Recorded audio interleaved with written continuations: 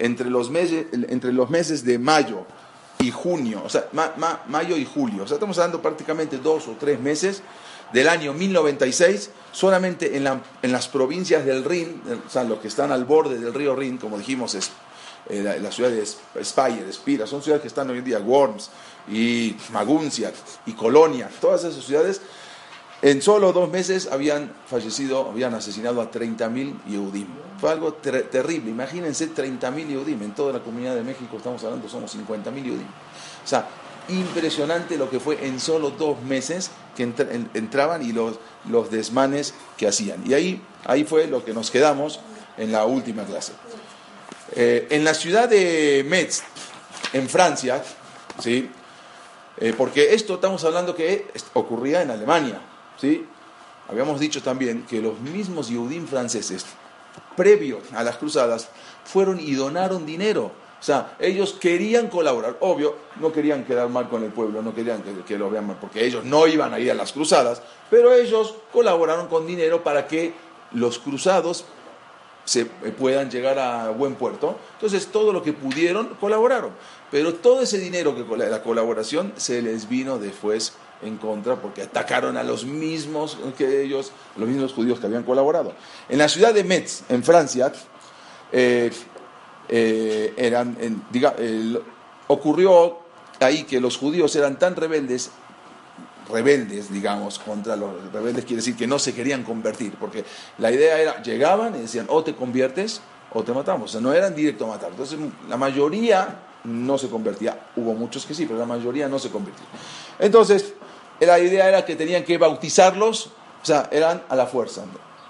Entonces, como no se querían convertir, entonces ahora los otros los vamos a bautizar a la fuerza. Eso, cuando lleguemos más adelante, vamos a ver que pasó mucho más adelante. En España, la Inquisición era o te conviertes o te matamos, ¿no? O te vas y después, cuando ya hubo, pero ya había la opción, le daban la opción de convertir. Cuando después vieron la expulsión de los judíos de España, que se van, muchísimos, más de 150.000 judíos se calcula que entraron a Portugal. Sí, porque el rey de Portugal los había recibido a cambio de había que pagar 8 cruzados, que era una cantidad, y solamente los había recibido por 8 meses. Le dio la opción por 8 meses de estar ahí. Pero luego, cuando forjan una boda, ¿sí? Se hace una boda entre la hija de los reyes católicos y el hijo del rey de Portugal, el rey Manuel, uno de los requisitos para la boda era que tenían que, yo te doy a mi hija, dice la reina Isabel la católica, pero tú tienes la obligación de expulsar a los judíos. O sea, sí, te doy a mi hija, pero tú expulsas a los judíos. El señor no quería, porque sabía que los judíos eran, el rey no quería, sabía que los judíos eran los que le traían, no solamente económicamente, sino la cabeza, todo, y estaban en ese momento en una expansión de ir a conquistar tierras con Vasco da Gama y todo. Entonces ellos sabían que los judíos eran expertos en esas artes. Entonces no quería hacerlo. Entonces él dijo, bueno, yo firmo, está bien, pero por dentro decía, yo no quiero expulsar a los judíos, ¿sí? ¿Por qué? Porque no quiero que se me vaya la cabeza de este país. Pero por otro lado, quiero que sean cristianos. Entonces buscó la solución, dijo, yo no soy como los reyes católicos que los expulsaron. Yo los voy a convertir a la fuerza. O sea, lo de Portugal fue algo totalmente distinto a lo de España. Él dice, yo los voy a convertir. Y así fue que el día que él les dio como máximo para que se presenten los judíos en el puerto, y él les iba a mandar los barcos para que se vayan, todos los judíos se presentan en el puerto, pero los barcos no aparecieron. O sea, fue a propósito. Y después, como pasó el plazo, dice, ya pasó el plazo. ¿Cómo pasó el plazo? Si no mandaste los barcos. Sí, los barcos fueron, pero ustedes no se subieron. Y ahí fue cuando los empezó a la fuerza a convertir y a agarrar de los pelos. Ya cuando los llevó a la iglesia, y a los niños se los sacaban a los padres y los mandaban a la isla de Santo Tomé para convertirlo.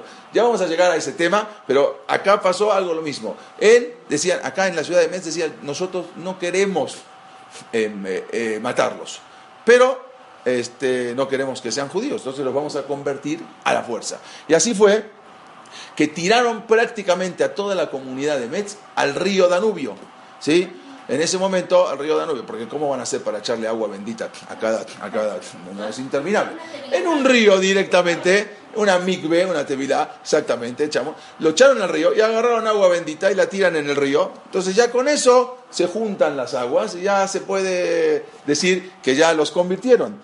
Entonces en ese momento trajeron, digamos, una gigantesca tela con una cruz, la tiran sobre el río, sobre todos ellos, como una jupá, y los declaran ya automáticamente conversos. Ellos se portaron dentro de todo más o menos bien, no los mataron. De ahí siguieron los cruzados, siguieron ya se fueron de Alemania, pasaron a Bohemia, pasaron a Praga, ya iban, ¿sí? Y prosiguieron así, digamos, los asesinatos, los saqueos, iban ciudad tras ciudad, pueblo tras pueblo. Y así pasamos a la segunda cruzada en el año 1147. Esta segunda cruzada fue organizada por el Papa Eugenio III, ¿sí? Acá vemos, había un monje llamado Rodolfo, que él le dijo a los cruzados, que él decía que el primer deber es matar a los judíos que se encontraban en la casa antes de partir a Palestina. O sea, antes de partir tenemos que hacer nuestra tarea aquí, había que asesinar a los judíos. En ese entonces se encontraba uno de los rabinos más famosos de la historia, que fue nieto de Rashi, se llamó Rabbenu Tam. Ese Rabbenu Tam, hoy en día el tefilín de Rashi, Rabbenu Tam, el Shabbat, exactamente, y el tefilín que se pone, la diferencia. Era un rabino muy muy grande, él había nacido en el año 1100, ¿sí? Ahora resulta que él era uno de los principales Tosafot, o sea, son los nietos de Rashi, ¿sí? El Ribam, Rabbenu Tam. Entonces, él era, o sea, de ahí salieron todos los Tosafot que son agregados, que aparecen en el Talmud. Estos rabinos, él era un rab muy muy importante, incluso también tenía, como su abuelo, él tenía también mucho dinero, él tenía plantaciones de viñedos, ¿sí? De eso como dijimos, en ese entonces, como dice el Pirkei Avot, im kemach en Torah, si no hay kemach, si no hay harina, no hay Torah, ¿sí? Lo mismo al revés, si no hay Torah, no hay harina. Entonces, ellos nunca vivieron de su trabajo, o sea, aunque eran rabinos muy grandes, siempre ellos trabajaron. Su trabajo era, vendía vinos, ¿sí? Entonces, él era muy rico. Él tenía su palacio, porque él decía que para poder estudiar Torah con su cabeza tranquila, él tenía que estar tranquilo, o sea, no podía estar en aprietos, ¿sí? Aunque otros jajamim justamente al revés, pero él tenía que estar su cabeza tranquila, saber que no tenía apuros económicos. Entonces él tenía su palacio, tenía una casa bastante grande, su mansión. El día 8 de mayo de 1147, los cruzados atacaron su comunidad, ¿sí? La comunidad de Ramenrup, se llamaba, hasta hoy en día existe, ahí vivía el Rabbenu Tam. Atacan esa ciudad de Ramenrup y de paso también asaltan, ¿sí? la mansión de Rabbenu Tam. Destrozan toda su casa y lo agarran a Rabbenu Tam, se lo llevan al campo, entre todos los cruzados. Imagínense toda la muchedumbre, todo lo que venían, algo impresionante. Y agarran a Rabbenu Tam y dice, vamos a hacerlo sufrir igual que los judíos hicieron sufrir a Cristo. Lo meten y lo clavan a una cruz, ¿sí? Entonces, y empiezan a clavarlo vivo, ¿no? Le clavan un clavo en la mano, otro clavo en la otra mano, un clavo en el pie, otro clavo en el pie, ¿sí? Y el quinto clavo era para el corazón, ¿sí? En ese momento aparece Minashamayim, aparece un caballero que le tenía mucho respeto, un conde, que les dice a toda la muchedumbre, no lo toquen, déjenlo, yo lo voy a convertir a cristiano. Porque todo esto le decían, conviértete. O sea, si te conviertes, te dejamos vivo. Como no se convertía, un clavo. Conviértete, otro. Entonces, en ese momento apareció un conde y les dijo, yo lo voy a convertir, ustedes déjenmelo a mí. Él lo respetaron. Y el conde se lo lleva a su casa, a Rabbenu Tam, y lo cura, lo salva, y luego le dice, ya, escápate. ¿Sí? Y lo dejó escaparse, y así fue que se escapó y se salvó la vida, exactamente como dijimos, un 8 de mayo de 1147.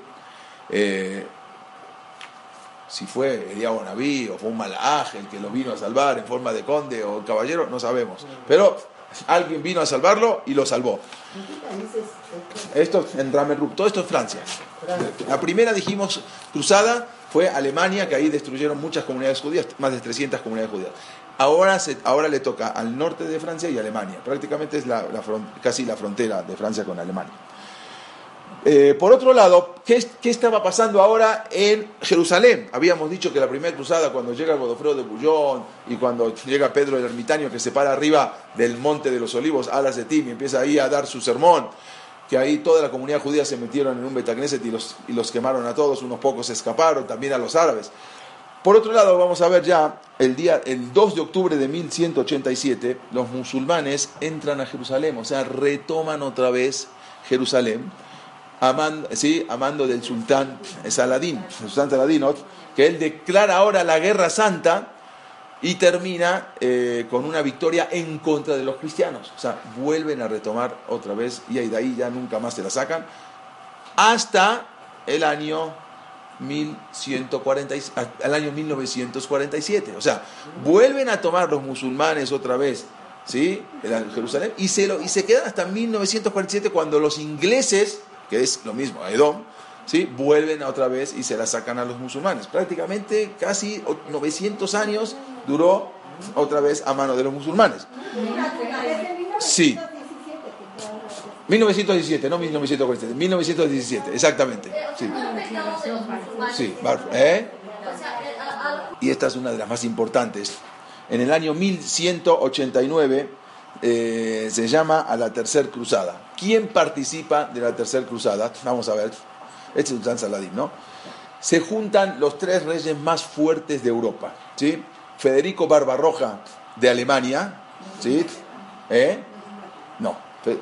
Ricardo Corazon de León de Inglaterra y el rey Felipe Augusto de Francia. Se juntan las tres potencias. Hoy en día también son las tres potencias. Francia, Inglaterra y Alemania siguen siendo las tres potencias de Europa. Sí, porque los demás, Holanda, España, no son potencias. Las tres potencias son las que siguen siendo hasta hoy en día. Entonces dijimos, se juntan Federico Barbarroja de Alemania, Ricardo Corazon de León de Inglaterra y Felipe Augusto de Francia. Pero en verdad vamos a ver que no consiguen nada importante. O sea, lo que ellos dijeron, bueno, no, al final no consiguen nada importante. Pero vamos a ver qué pasó. Exactamente. Ricardo Corazon de León y Felipe Augusto, ellos ya fueron por mar. O sea, necesitaban llegar ahora a Jerusalén. Ellos van por mar y Federico Barbarroja por tierra. ¿Sí? Federico Barbarroja por tierra y ellos van por mar. Pero resulta que se ahogó en el camino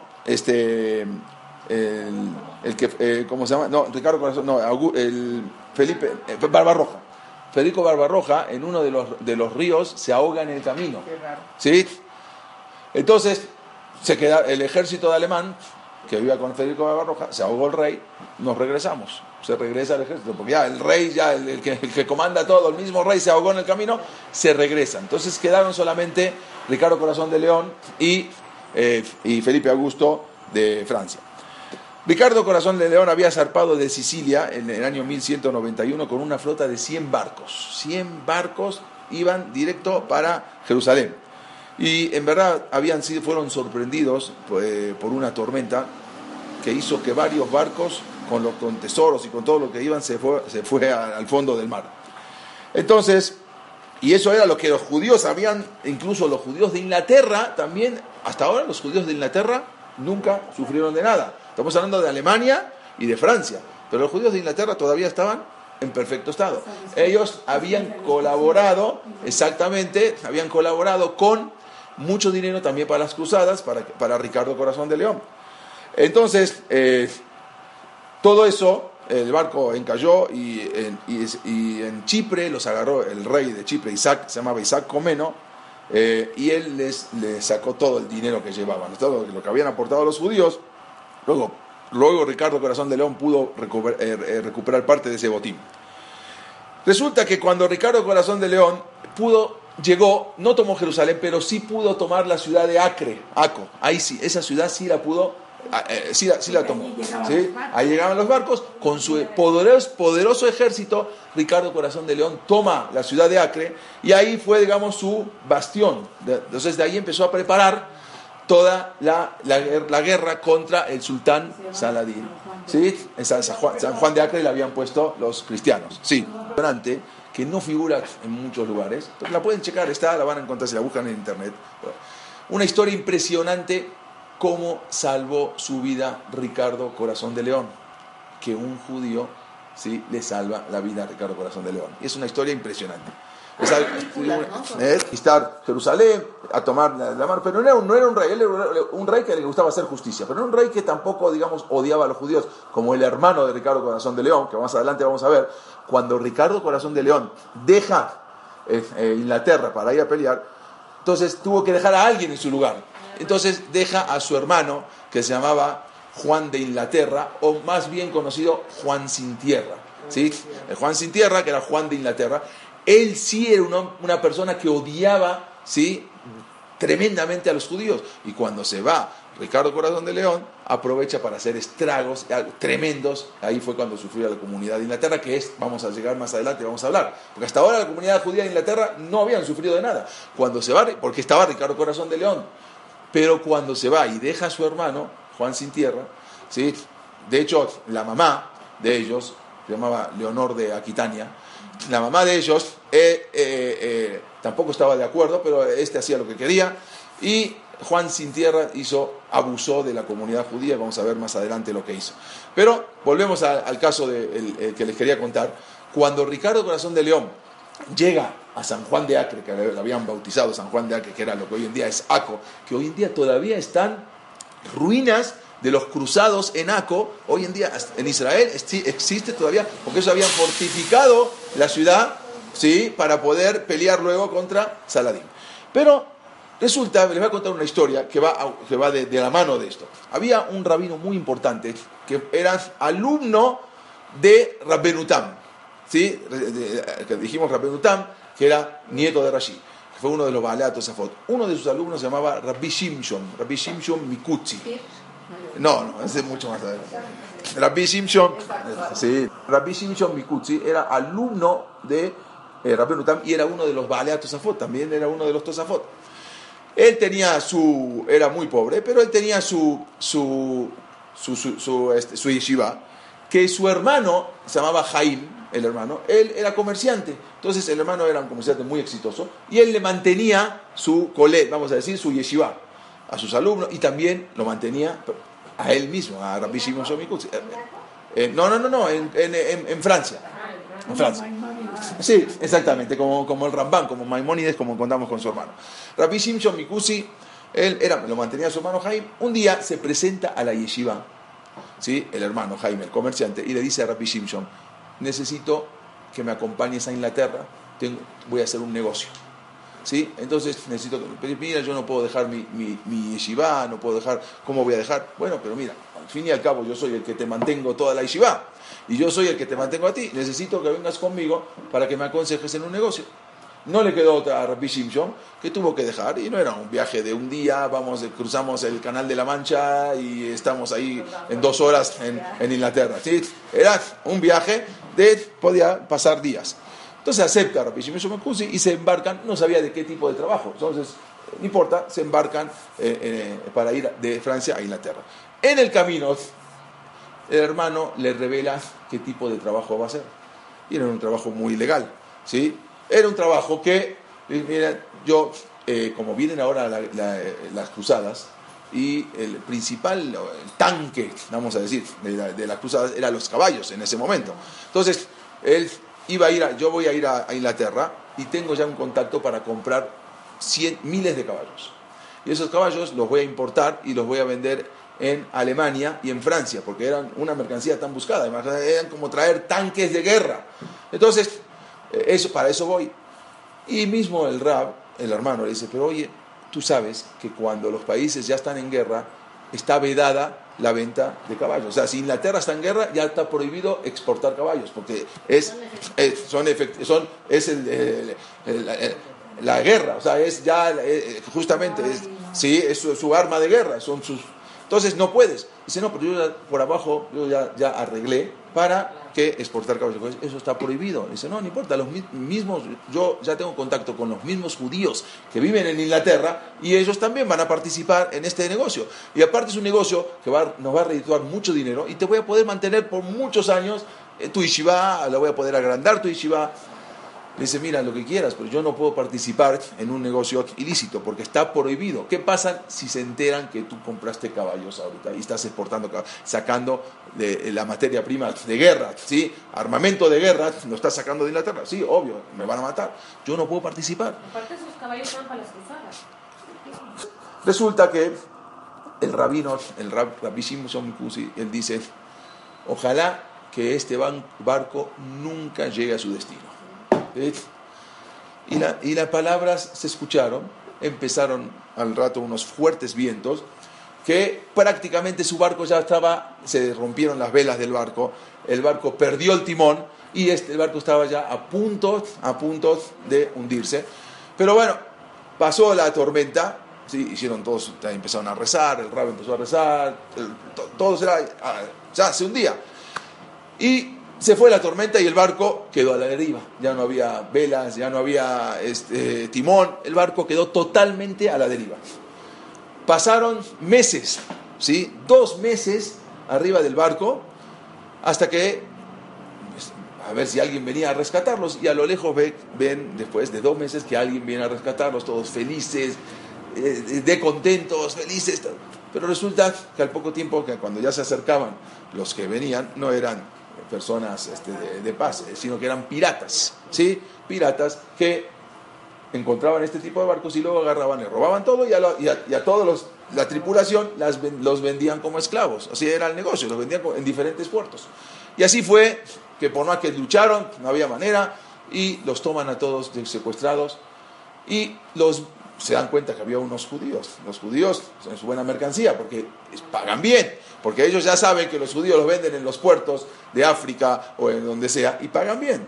¿Sí? Ya había pasado, habíamos contado con los cuatro que habían fomentado la Torah en todo el mundo. Entonces, así fue. Y se llevan a venderlos como esclavos. Entonces llegan a venderlos como esclavos a un puerto en el norte de África. Y exactamente, los judíos, cuando saben que era el día del mercado, los judíos siempre van a ver, a ver si había judíos dentro a rescatarlos. Y se dan cuenta que sí, que había un rabino. No lo conocían quién era. Y había también otra persona, que era un comerciante, pero eran judíos. Entonces le piden rescatarlos, sí, pero estos piden una barbaridad. O sea, era algo impagable la cantidad que pedían. No había manera de juntar esa cantidad. Entonces, solamente les piden que se los presten por el fin de semana, por el Shabbat, porque ya venía el sábado, y luego se los vuelven a regresar, o sea, obvio, con policías, con guaruras, con todo, para que no se le escapen. Y así fue que se los prestaron, y se fueron los dos al Bet Knesset. Uno tenía porte de rabino, el otro no tenía porte de rabino. Entonces, en la mitad le dicen que un rabino, bueno, lo dejan hablar, y se dan cuenta que no era un rabino normal, si era una eminencia, uno de los BAALE HATOSAFOT. Entonces, no les quedó más otra duda de que juntaron para una sola persona de rescate. Obvio, ellos necesitaban un rabino. ¿Y a quién van a rescatar? Al rabino. Era muy obvio. Entonces decidieron rescatar al rabino, pero en ese momento el hermano le dice, Jaime le dice a Rabbi Shimshon, le dice, mira, vamos a hacer un análisis. A ti te van a rescatar, ¿sí? Y a mí, ¿qué me van a hacer? Me van a ir a vender en otros puertos, ¿sí? Pero ¿quién me va a rescatar? Si yo te propongo lo siguiente, que me rescaten a mí, entonces si me rescatan a mí, yo puedo volver a mi lugar y puedo mantener a tu familia y seguir manteniendo a tu yeshiva, de alguna manera, ¿sí? Y a ti, como tú eres rabino, en cualquier puerto te van a rescatar. O sea, a mí no me van a rescatar, yo no soy un simple comerciante, pero a ti, siendo yudí, un rabino, a donde te lleven te van a rescatar. Pero yo mientras puedo salir y puedo ir a mantenerte. O sea, a ti y a la yeshiva. El rabino aceptó. Y cuando los de la comunidad querían rescatarlo, dijo, no, rescaten a mi hermano, y así fue. Que con lo único que alcanzaba para rescatar, rescatan a Jaim, y al Rabbi Shimshon se lo siguen llevando esclavo para venderlo en algún otro puerto. lo llevan de ahí y llegan al puerto de Alejandría, a Egipto, y ahí también lo exponen a la venta. Pero justo pasaba por ahí una persona muy importante, un jeque Said se llamaba, que lo ve al judío, lo ve inteligente, lo ve rabino, y lo compró. En lugar de que lo rescate la comunidad judía, lo rescató él. Y se lo lleva hacia Israel. Él no vivía en Egipto, sino tenía en Israel, porque también Israel pertenecía a Egipto, o sea, porque estaba el sultán Saladín, ¿sí? Todo eso le pertenecía al califato del sultán. Entonces, el hermano se pudo salvar, y Rabbi Shimshon lo llevan con el jeque, que lo rescató, el jeque Saladín, a su palacio.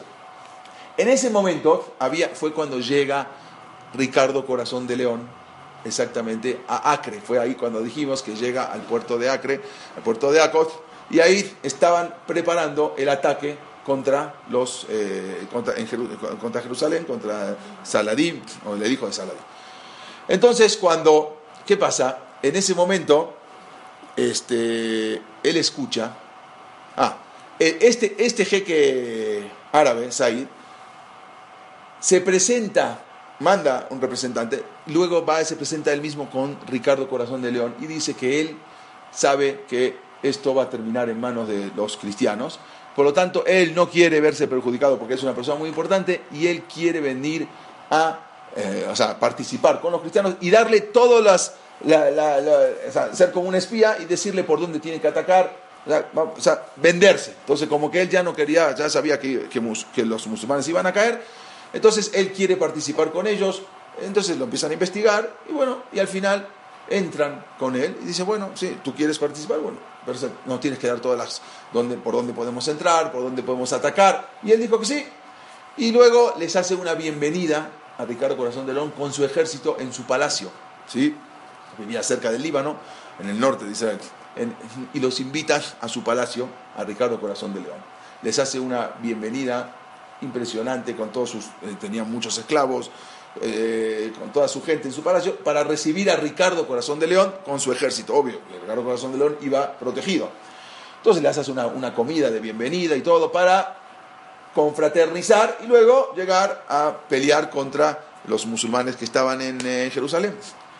Entonces, resulta que en un momento, cuando están todos, él era uno de los esclavos, Rabbi Shimshon Mikutzy era uno de los esclavos que lo habían comprado, y escucha en una noche cómo entran dos soldados borrachos, él no estaba dormido, y escucha cómo están hablando borrachos y dicen, Ricardo Corazon de León no sabe ni lo que se espera, todo esto se lo hicimos, no era verdad lo que estaban haciendo, sino era una trampa para, en el momento menos pensado, atacarlos y matar a Ricardo Corazon de León con los soldados. O sea, todos les habían hecho, jeque Said les había hecho una trampa.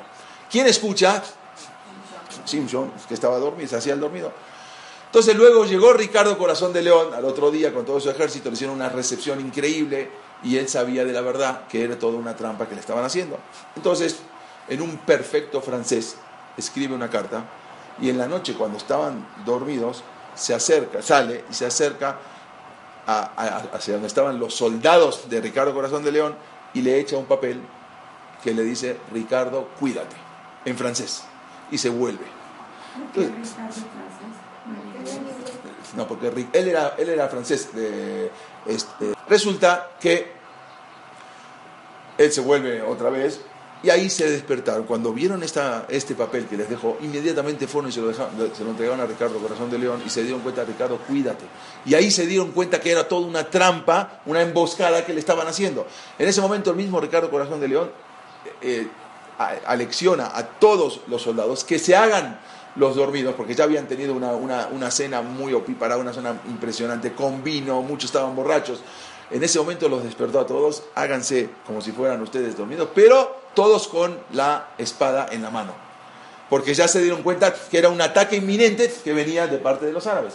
Y así fue exactamente. En el momento que se levantan todos los árabes de ahí del palacio para atacarlos, estos que estaban preparados se levantan y empiezan, y nunca se esperaron los musulmanes que iban a tener una reacción de tal manera que al final estos cristianos, con el ejército de Ricardo Corazon de León, prácticamente acaba con todo los musulmanes que estaban ahí preparados para, los soldados musulmanes para atacarlos.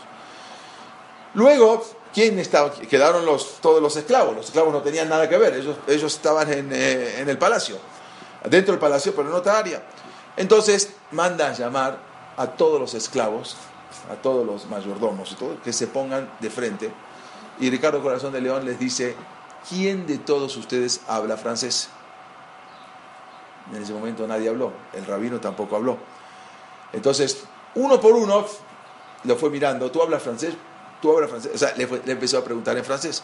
No entendía lo que... Llega con el rab y le dice: ¿tú hablas francés? Y le dijo: sí. Le dice: ¿por qué? Entonces lo abrazó y dice: tú eres el que me salvaste. Le salvó la vida, porque ya prácticamente... Le dijo: sí, porque yo tengo la obligación de salvar la vida de las personas, y yo me di cuenta que te iban a matar. Bueno, y así fue que él le dijo: yo te voy a salvar. Lo sacó de ahí, empezó a averiguar quién era, le dijo: entonces tú personalmente te vas a regresar conmigo, ¿sí? Y yo te voy a mantener de por vida. Y así fue que Rabbi Shimshon Mikutzy se hizo muy rico, pudo mantener su yeshiva sin necesidad de mantenerla con el hermano. Volvió después de varios meses, que la familia ya lo daban por muerto totalmente. Y este Rabbi Shimshon Mikutzy fue uno de los BAALE HATOSAFOT que aparece en muchísimas Gemarot. Aparece en la Gemara Kitushim, aparece en el Tosafot, en muchísimas, no voy a decir porque son tantos, que aparece Rabbi Shimshon Mikutzy. Este es el que le salvó la vida a Ricardo Corazon de León. Pero nada más esto para entender hasta que en el año 1192 el sultán Saladín lanzó un sorpresivo ataque contra Yafo. Ellos ya estaban en Aco. Imagínense dónde estamos. En Aco, que es en el norte, fueron bajando todo por la playa. O sea, todos los cruzados iban por la playa, y ahí estaban llegar hasta donde es hoy en día Tel Aviv, Yafo, y después seguían todo hasta más cerca de Jerusalén y poder ingresar a Jerusalén.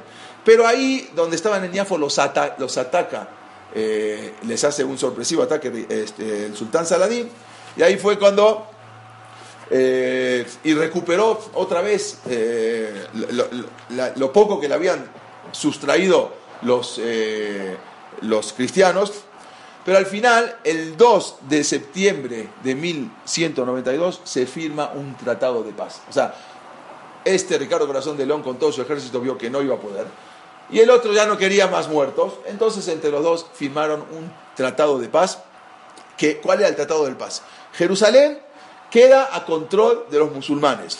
Solamente les damos a los cristianos posibilidad de poder venir a visitar los lugares santos sin que los dañemos. O sea, ese era el tratado de paz. Los musulmanes siguen con el control de Jerusalén, los cristianos les damos chance de venir, les damos la posibilidad de venir a visitar los lugares santos. Y así fue cuando el 9 de octubre de 1192 Ricardo Corazon de León deja Tierra Santa, deja Israel y se regresa otra vez, ya firmando un tratado de paz, que fue muy criticado porque supuestamente Ricardo Corazon de León, que era un guerrero infalible, ¿cómo va a hacer las paces con los musulmanes? Pero él decidió que así iba a ser. La finalidad era conquistar Jerusalén. No conquistan Jerusalén. Y luego esto va a dar lugar a una cuarta convocatoria, ¿sí? A una cruzada 6 años después. O sea, en el año 1198 empieza la cuarta cruzada. La tercera cruzada prácticamente fracasó. En el año 1211 los judíos volvieron a Jerusalén, que recién me preguntaron, ¿sí? 300 rabinos muy importantes, los BAALE HATOSAFOT de Francia e Inglaterra, emigraron hacia Jerusalén. Y el sultán Aladil, que era hijo de un hermano de Saladín. No, pero el sultán Saladín era hermano de Saladino. Aladil, hermano de... Cuando muere Saladino, su hermano, el sultán Aladil, fue el que sale a recibir a los 300 judíos que venían de Francia e Inglaterra y les da una bienvenida, ¿sí? Y los recibe con los mejores honores y con todo el cabot necesario, y les permite construir casas, les permite construir bate kenesiot, sinagogas, bate midrashot, lugares de estudio. Él los incita y los convence para que vengan y traigan más judíos a vivir a Jerusalén. Había un predicador, el predicador oficial de las Cruzadas se llamaba San Bernardo, y él, que fue asignado por el mismo Papa, él intenta detener las matanzas. O sea, él sabía que mataban a judíos. Entonces, pero ¿cuál era el motivo? Porque miren la intención. Él decía así: hay que preservar hasta los judíos, no hay que matarlos, hay que dejarlos hasta que Yeshu retorne, para que sirvan como testigos de sus propios crímenes. O sea, si nos matamos a los judíos, luego no va a haber testigos de crímenes entonces, que ellos sean testigos de sus propios crímenes, necesitamos dejar a los judíos con vida. Bueno, la tercera cruzada, sí, vamos a pasar a Inglaterra. Había llegado a Inglaterra en el año 1066, voy un poquito más atrás. Los Yudim habían llegado a Inglaterra con Guillermo el Conquistador. O sea, cómo los Yudim se instalan en Inglaterra, porque hasta ahora siempre hablamos de la vida de Babel, que se instalaron en España los judíos, otros en Francia, otros en Alemania, pero hasta ahora, ¿cómo llegaron los judíos a vivir en Inglaterra? En el año 1066, ¿sí? Guillermo, se llamó Guillermo el Conquistador, él llega a Inglaterra y venían desde el norte de Francia, conquista Inglaterra, y él invita a los judíos a vivir a Inglaterra, y así fue como los judíos a partir del año 1066 empiezan a vivir en Inglaterra. No por muchos años, vamos a ver. A mediados del siglo XII se había fundado comunidades judías muy grandes. O sea, en las ciudades, habían varias ciudades, ya había comunidades judías, en la ciudad de Lincoln, en la ciudad de Winchester, en la ciudad de York, Oxford, Norwich, Bristol y por supuesto en la ciudad de Londres. En todos esos lugares ya había comunidades judías. Londres siempre fue la más importante hasta hoy en día. En el año 1130 los judíos de Londres fueron multados con 22.000 libras, era una cantidad muy grande, porque supuestamente uno de ellos había asesinado a un hombre enfermo. Entonces ya empiezan ahora las acusaciones brutales. En el año 1144, en la ciudad de Norwich, ¿sí? Vamos a ver algo muy, muy famoso, ocurrió algo que se llamó un libelo de sangre, ¿sí? ¿Qué pasó? Habían desaparecido un niño, Alilot Dam, en el bosque, se llamaba el bosque de Thorpe, un niño de 12 años. El niño se llamó Guillermo, ¿sí? Vamos a ver ahora este niño, que había pasado, Williams o Guillermo, y luego este niño había sido encontrado muerto. O sea, de repente lo encontraron muerto, nadie sabía qué pasó. Hubo un judío, como siempre, que se había convertido al cristianismo, ¿sí? Y se convirtió, se llamó el monje Teobaldo, se hizo un monje. El judío se convirtió, se hizo monje, era conocido como el monje Teobaldo. Y él fue a testificar que los judíos habían torturado al niño y lo apuñalaron y lo clavaron a una cruz. O sea, él mismo, siempre van a ver que todas las calumnias prácticamente son de judíos o descendientes de judíos. Y él dijo, como él vio que los judíos habían clavado a una cruz al niño, ¿sí? Para recrear la muerte de Jesús, ¿sí? Así como hacen acá en Iztapalapa, bueno. Entonces había que recrearla. Entonces recrearon la muerte de Jesús, y esto había ocurrido muy cerca de Pesaj. Entonces ahí comenzaron los rumores de que los judíos necesitaban sacrificar a un niño cristiano, y por lo tanto ese niño William, el niño Guillermo, muy pronto se convirtió en el santo, ¿sí? En el San William, ¿sí? San Guillermo, y su tumba se hizo un sitio muy popular de peregrinaciones. Acá vemos cómo hoy en día está la tumba del niño Hugo, que estamos hablando, Guillermo Hugo, de Norwich. La tumba hasta hoy en día hacen muchas peregrinaciones y van a ver a este niño santo que había fallecido desde muchísimos años antes.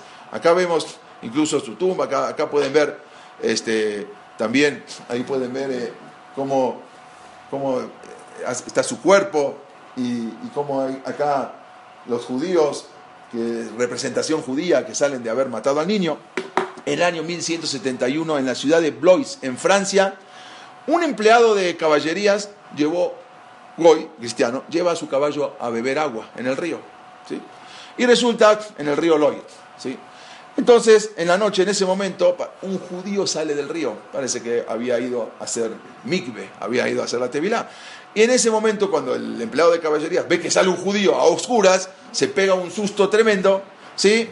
Y se aterroriza y se va corriendo a avisar de que un judío había matado a un niño y lo tiró al agua. O sea, que ese judío fue a tirar al agua a un cadáver de un niño cristiano. Sin juicio de por medio, se detuvo a toda la comunidad de Blois, en Francia, sin ningún juicio. Todos van y detienen por un... En Blois es Francia, me parece. Sí. No, porque habíamos dicho que se esparció por todo. Entonces ahora estamos pasando qué pasó en ese tiempo. ¿Sí? Había un conde llamado Teobaldo de Chartres, había tenido justamente un pleito contra los judíos porque le debía dinero a un judío. Tuvo un pleito recientemente. Aparte porque había tenido él mismo, este conde, una relación prohibida con una judía. Entonces, no hubo ninguna prueba, pero en ese momento no había ningún niño desaparecido en el agua, no encontraron a nadie. Pero en ese momento no hicieron la prueba del agua. Dijimos, vamos a hacer la prueba del agua. ¿Cuál es la prueba del agua? Vamos a poner un barco, un bote, y lo vamos a llenar, ¿sí?, con agua. Y lo vamos a poner agua bendita. Si el bote se hunde, quiere decir que los judíos son culpables. Obvio que se va a hundir. Si está lleno de agua, pero con el agua bendita tiene que flotar. Pero no, si le ponemos agua bendita y no flota, o sea, lo vamos a llenar de agua bendita. Entonces el bote lo llenaron de agua bendita, y si el bote se hunde, quiere decir eso, que los judíos son los culpables de haber matado al niño. Y así fue. El barco, obvio que se hundió, el botecito. Y se procedió contra toda la comunidad. O se convierten o los matamos, y así fue que el día 26 de mayo del año 1171, fueron quemados 34 hombres y 17 mujeres en la plaza pública. De entre las llamas se escuchaba decir el Alenu Leshabeach. O sea, cuando muriendo decían el Alenu Leshabeach. Justamente Rabbenu Tam, que vivía en ese momento, decretó que para ese día, que era un día 20 de Sivan, ¿sí?, un 26 de mayo, que era un 20 de Sivan, decretó un día de ayuno, que hasta hoy en día en muchas comunidades ashkenazim siguen todavía, o sea, no pertenece a los ayunos oficiales, pero lo toman como un día de ayuno. Estas noticias, porque toda la comunidad de Blois fue prácticamente, los mataron a todos, afectó mucho la salud de Rabbenu Tam, y a los pocos meses fallece en el mismo año 1171. En el año 1147, también en la ciudad de Wurzburgo, una acusación ritual, habían quemado a 22 judíos. En el año 1163, en París, aparece un niño crucificado. De repente, sí estaba el cuerpo, pero no saben seguramente que fueron los judíos. El niño Richard, acusando a todos los judíos de asesinato ritual. Pasó lo mismo en 1168 en Gloucester. En 1179 aparece un niño ahogado en el río Rin. Ya esto, ¿de dónde sale todo esto? De Norwich. O sea, ahí empezó, aunque esto ya había empezado mucho antes, ya habíamos contado. Pero esto, de ahí se inició todo, ¿sí?, para toda Europa. En el año 1181, en Inglaterra, en Bury St. Edmund, un niño Robert aparece muerto, provocando también la expulsión de todos los judíos de esa ciudad. ¿No podría ser que ellos mismos mataron? Exactamente, en el invierno de 1181, 3 niños cristianos estaban jugando en un río congelado, porque en el invierno los ríos se congelaban y se iban a patinar, iban a jugar. Y resulta que desaparecieron los 3 niños. Inmediatamente se les acusa a los judíos, y alguien vino y dijo que vio a los judíos que agarraban a los niños, los descuartizaron, ¿sí? Y inmediatamente fueron a la comunidad judía y queman a 300 judíos, ¿sí? Los queman a los 300 judíos. Cuando pasa el invierno y el río Danubio se descongeló, aparecieron los 3 niños completitos, ¿sí? Porque hasta el frío los conservó, y aparecen los 3 cuerpos de los niños. En 1180, ¿qué van a hacer? Ya los 300 judíos ya los habían asesinado. También en Viena aparece un niño muerto que se llamaba Adam en 1183, y así en muchos lugares algo terrible. Les voy a contar 2 cosas y con esto vamos a acabar. En 1195, en la ciudad de Spira, ya habían sufrido horrores, ¿se acuerdan? De lo que habían pasado, de las Cruzadas. En Alemania era una ciudad de grandes talmidei jajamim, aparece un niño muerto, ¿cómo reacciona la población? O sea, aparece un niño muerto. La pregunta es, ¿cómo reaccionó la población a eso? Presten atención. ¿Sí? Hacía pocos días que había fallecido la hija del rabino principal de la ciudad. Entonces, la muchedumbre fue a desenterrar a la hija del rabino de la ciudad y la colgaron el cadáver en la plaza principal del mercado. Claro, ustedes mataron a un niño cristiano, entonces ahora seguramente Dios por eso castigó a la hija del rabino principal y se murió. Desentierran a la hija del rabino, la cuelgan en la plaza principal del mercado junto a una rata atada al cabello. O sea, la cuelgan con una rata amarrada a su cabello. Luego de esto se dirigieron a la casa del rabino, le prenden fuego al rabino y prenden fuego al Bet Knesset, todo por un niño que había fallecido, que supuestamente fueron los judíos. Y así pasó también en Nuremberg. En 1235, en la ciudad de Fulda, también ahí por Alemania, justamente una noche buena se incendió la casa de un molinero.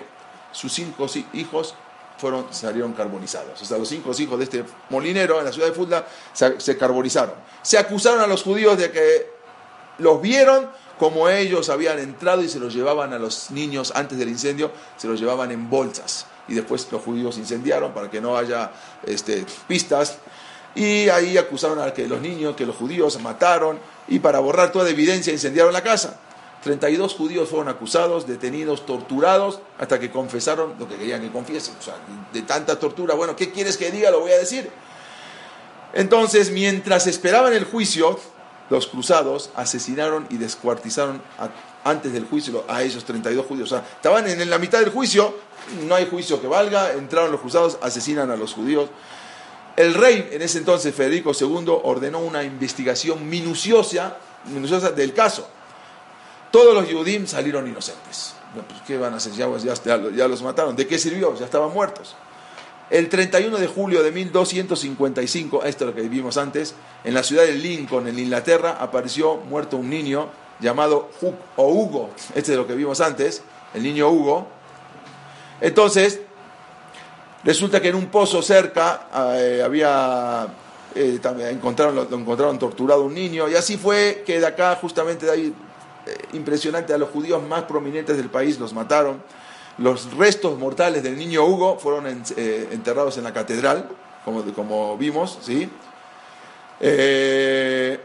Y luego había un judío que se llamaba Josefín, lo condenaron a ser arrastrado por la cola de un caballo para luego ser ahorcado en la plaza pública. O sea, lo habían acusado a él.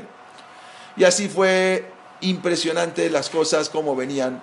Y con esto ya voy a terminar. Resulta que también en la ciudad en 1236 el emperador, dijimos el emperador Federico II, ratificó el resultado de las investigaciones y el documento de que los judíos fueron inocentes. Ese documento hoy en día se encuentra en el archivo imperial municipal de la ciudad de Colonia, donde está la ratificación de Federico II, donde él dice y él escribe donde los judíos eran totalmente inocentes y nunca habían hecho absolutamente nada. También aparecen hoy en día algo impresionante. En la ciudad, en Berna, ¿sí? En Berna los judíos habían asesinado al niño y también hicieron una masacre. Todos los judíos de Berna, fue algo terrible como culpan a los judíos. Y no solamente eso, sino para recordar, estamos hablando desde el año 1278, para recordar ese evento, ponen un monumento en medio de la plaza principal, como que hasta hoy en día está en Berna, como el monumento se lo llama el Kinderfressbrunnen, se llama la fuente devoradora del niño, ¿sí? Que van a ver acá. Como hoy en día en Berna, y todo es un lugar de visita, tiene más de 800 años, que van a visitar a la famosa Kinderfressbrunnen, que es la fuente devoradora del niño en la ciudad de Berna. Ahí aprobaron la decisión de expulsar a todos los judíos de Berna. No los mataron, pero exactamente en el año 1294 expulsan a todos los judíos de Berna. ¿Y qué pasó con este niño? Los huesos del niño, que había aparecido muerto, los enterraron bajo el altar de la catedral, la catedral principal, para venerarlo como un santo. hasta el año 1528, escuchen, estamos desde 1294 hasta el 1528, que el niño estaba enterrado ahí y era todo un lugar de procesión, que decidieron que todo eso fue una mera calumnia. ¿Sí? Desentierran los huesos de los niños de la catedral para enterrarlos en algún otro lugar de Berna. De todas maneras, la estatua la dejaron. O sea, en 1528 reconocieron que era una calumnia después de 300 años. Pero, eso sí, la estatua la dejaron porque era un monumento que atrae mucho a la gente y eso es un lugar turístico y mucha gente va a Berna para ver esta cosa tan horrenda. Esto es una de las cosas también que iban pasando entre los judíos de la época medieval, una cosa terrible, que entre las cruzadas y entre los asesinatos, acusaciones rituales, fue algo que tanto tuvieron que sufrir nuestros antepasados.